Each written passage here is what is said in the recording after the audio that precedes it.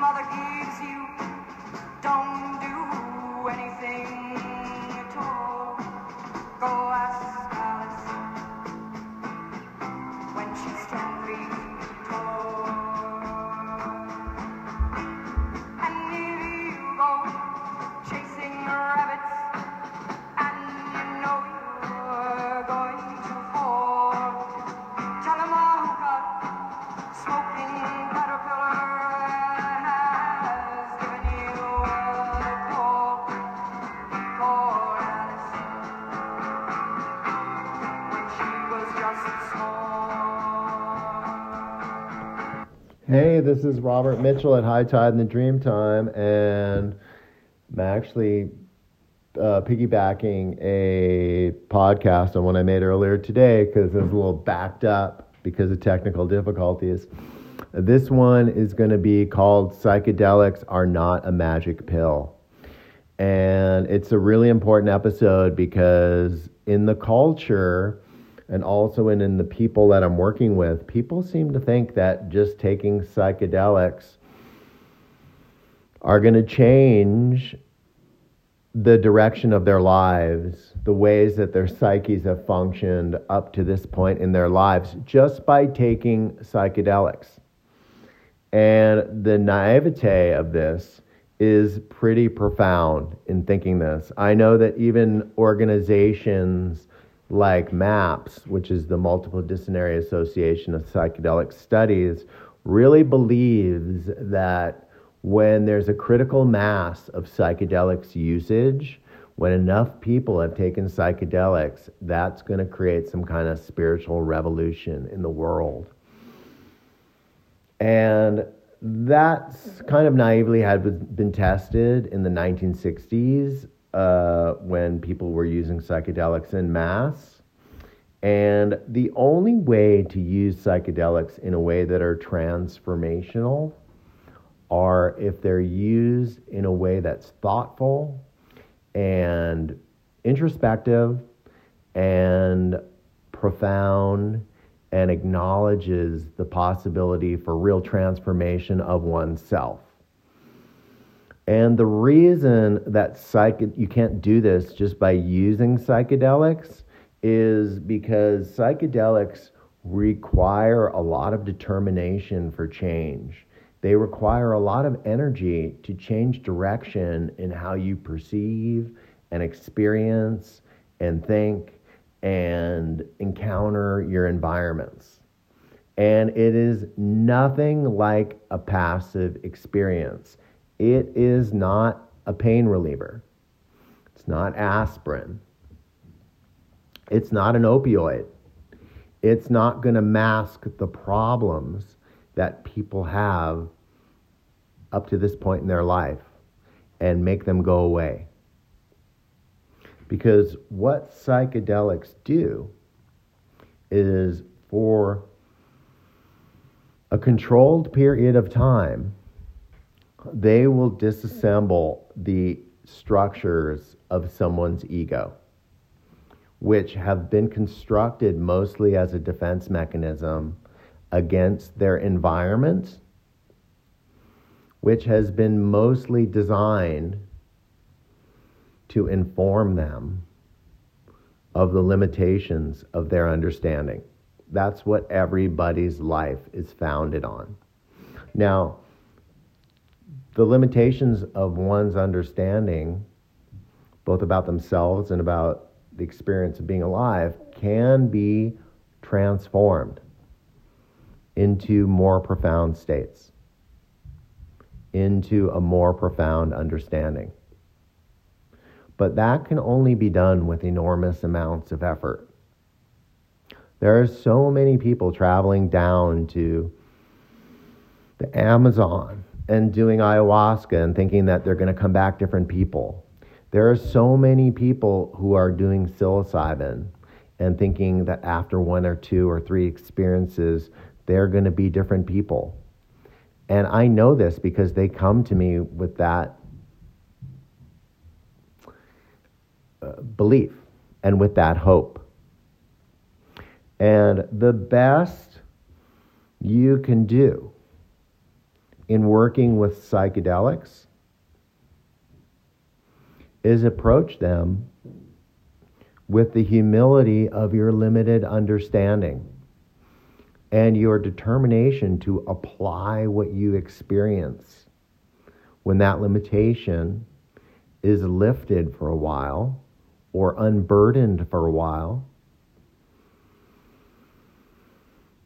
And you are allowed to see things in yourself that you thought were static and standard in your experience, and you realize that they're just circumstantial and they're choices. And if one thinks that when the impact of the psychedelics wears off, they're going to stay with them, that the insights are going to stay with them without an enormous effort, without an enormous discipline, without an enormous determination, they're wrong.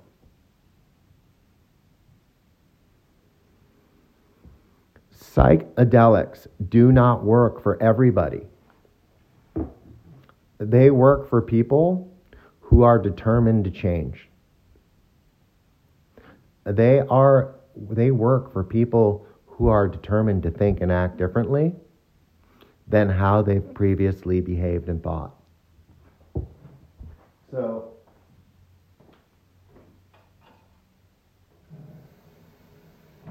if people think that by taking psychedelics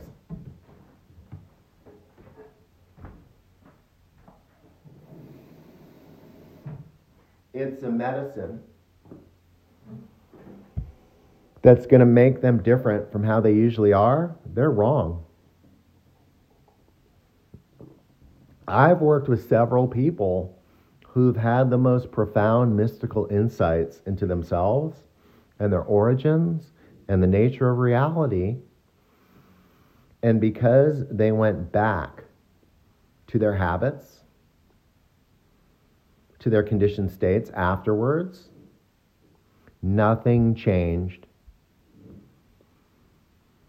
And their despair actually got worse because they were able to view themselves differently, to think differently, to look at their origins of their experience differently, and then they weren't able to do anything about it because their habits were so ingrained.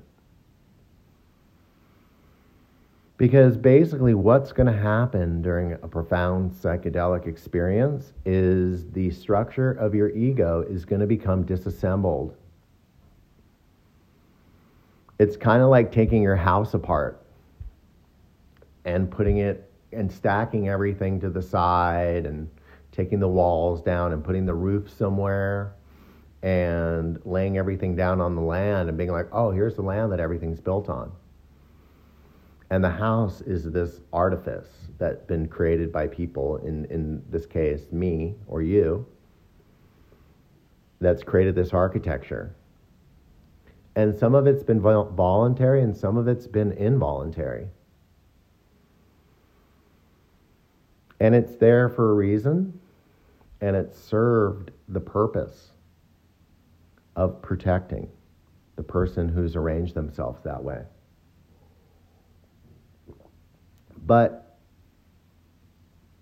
if somebody thinks that that house isn't going to rearrange itself at the end of their experience over minutes and hours and days and months, they are wrong. Anybody who thinks that is wrong. Anybody who's a psychedelic enthusiast that thinks one or two experiences with psychedelics, or 10 experiences, or 100 experiences, will change them without their own determination and discipline and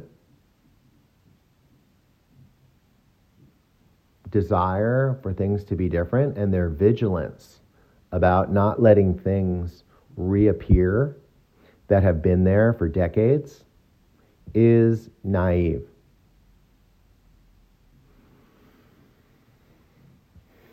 I've worked with people who wept with gratitude for what they experienced during psychedelic experiences because they thought it was so life-changing. And then they didn't really do anything afterwards to make their lives different, to make their day-to-day experience different. They didn't use their vitality and their discernment and their discipline to change things, and things went right back to how they were before they had those experiences. And here's another thing that all of the psychedelic proponents aren't willing to tell people, which is that psychedelics don't work for everybody.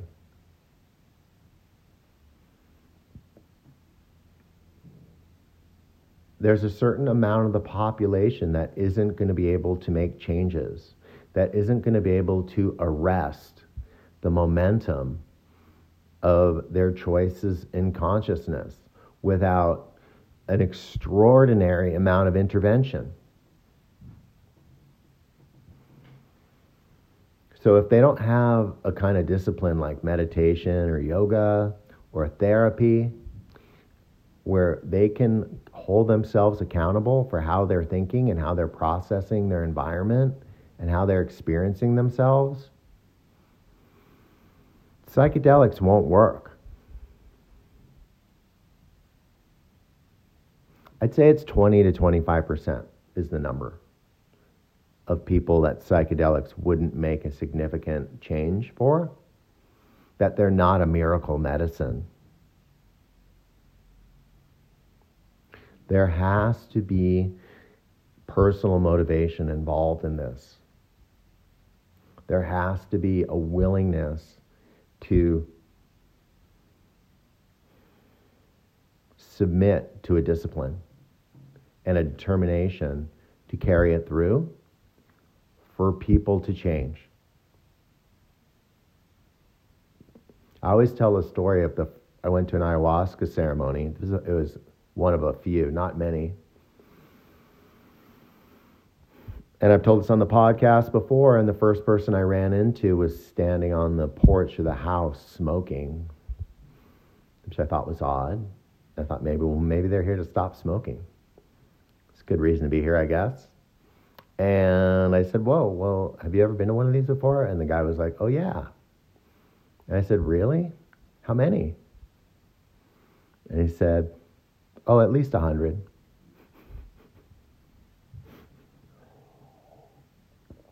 And I think about, yeah. And I looked at him and said, still smoking, huh? If you go back, if one goes back, if I go back to the way things were before I had the experience, nothing will change. It'll just be a memory, a phantasm.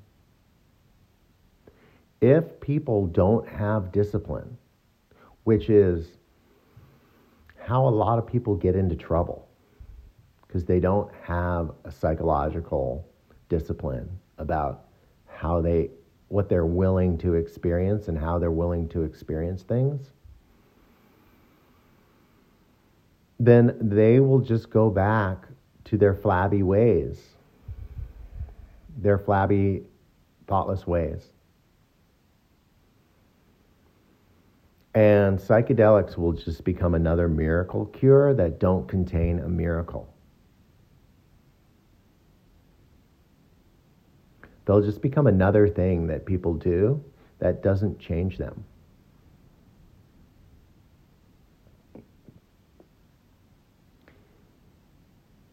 It is a very dangerous time for psychedelics because there's a lot of people getting involved with them and getting excited about them and wanting to give them to people and wanting to be doctors, I guess, who don't realize the amount of mental determination that's required for them to work, that don't require the amount of vitality that has to be applied to changes afterwards.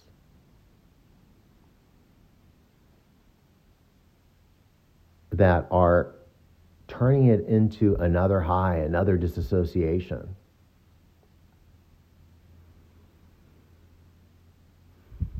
And until people realize that they have to apply discipline afterwards to make sure that the changes stick and that they go forward from what they've learned, psychedelics aren't going to work. They are not the way. The Tao is the way. They're a tool, like a microscope or a telescope,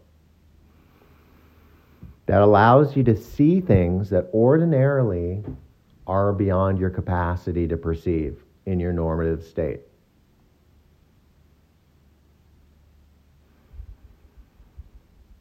They amplify things that are below the threshold of consciousness, the reasons that we are the way we are.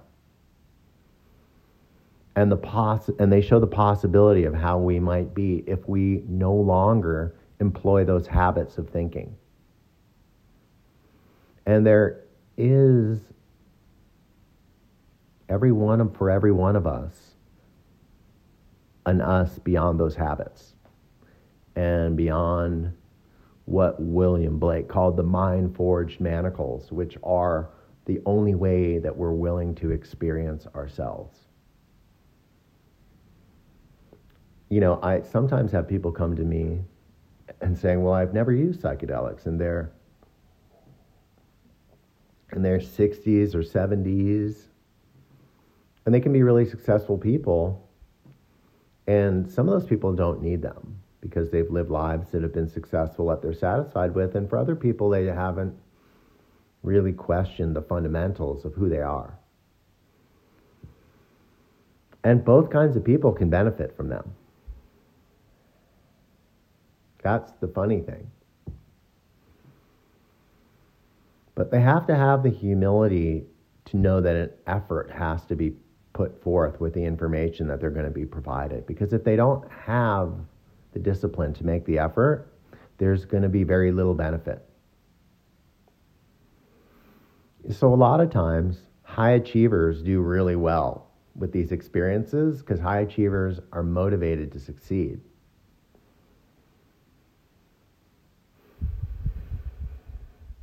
You know, I tell a story, it's a funny story. My dog, before he died, he would get seizures. And I read an article about how CBD biscuits would stop his seizures. And this was a time before marijuana was legal in California, so you had to get a license for it. So I remember walking into this clinic, and I walked in this clinic of all these people who were seeking licenses for marijuana, and I looked at, there were about 40 people in there, and I thought to myself, you people don't need marijuana. You people need exercise. And psychedelics are the same. People don't need to passively be taking psychedelics thinking they're going to change them. That's how antidepressants work. That is not how psychedelics work. Psychedelics go, okay, so here's all the information you've had up to this point about yourself. Here's some more. How are you going to experience yourself now that you've been provided more knowledge about how and why you are the way you are?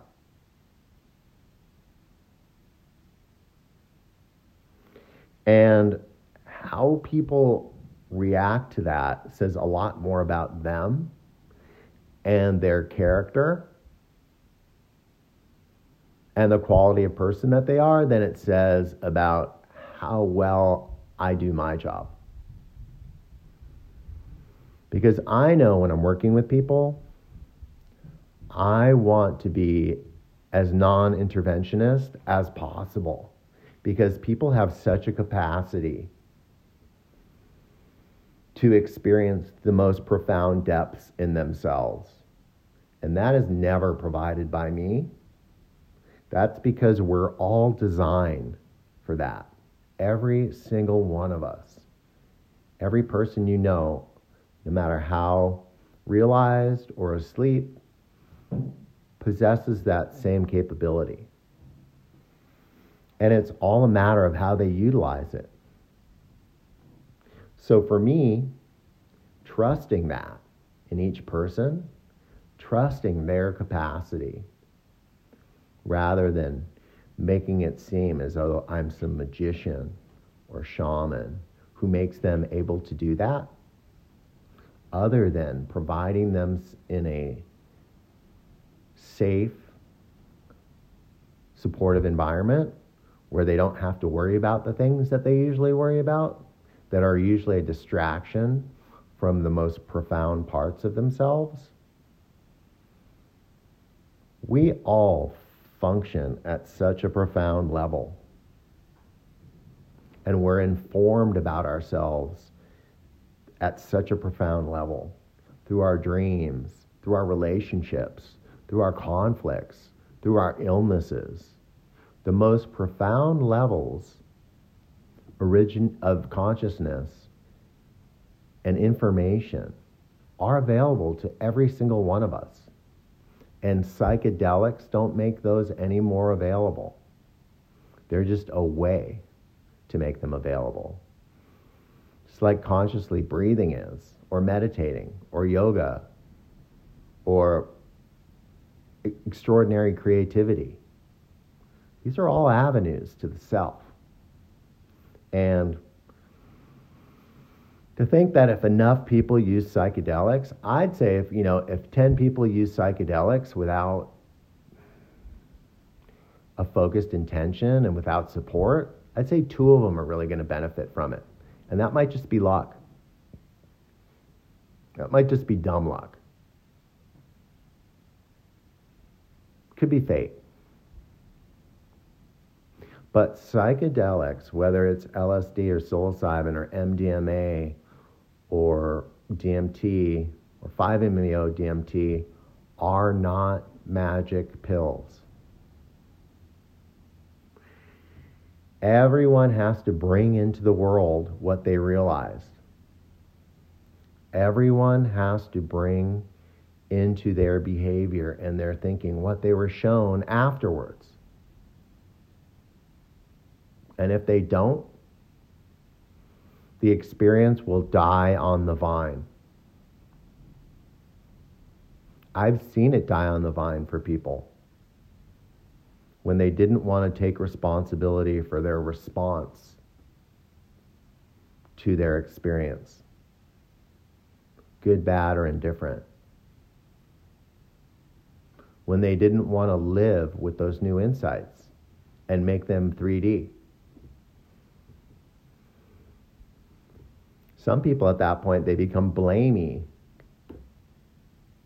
They make their inability to transform my fault. Or think it's some shortcoming of the experience. But the reality is everybody's response to expanded awareness of who they are is their own responsibility. And the effectiveness of the experience is going to be determined by the strength with which they implement changes with that new information. Nobody's randomly going to be transformed by psychedelics. It's a very dangerous expectation to think that you're not going to have to fight for hard-won new changes in your life. And if you're willing to do that, if you're willing to make that commitment, then the transformation can be startling and life-changing.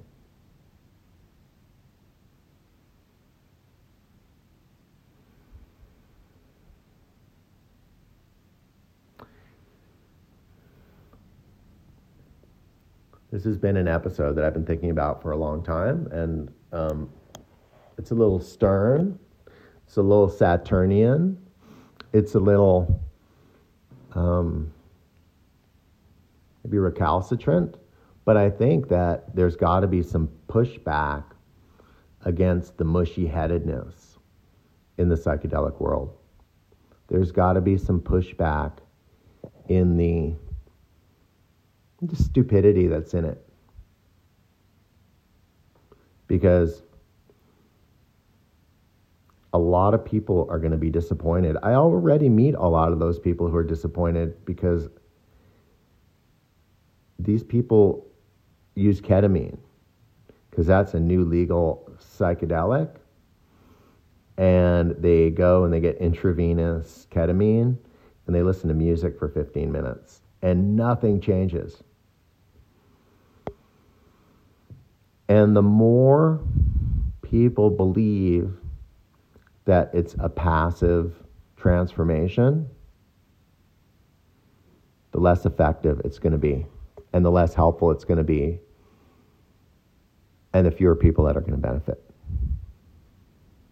So this is Robert Mitchell at High Tide in the Dreamtime. You can check me out at www.goingquantum.org.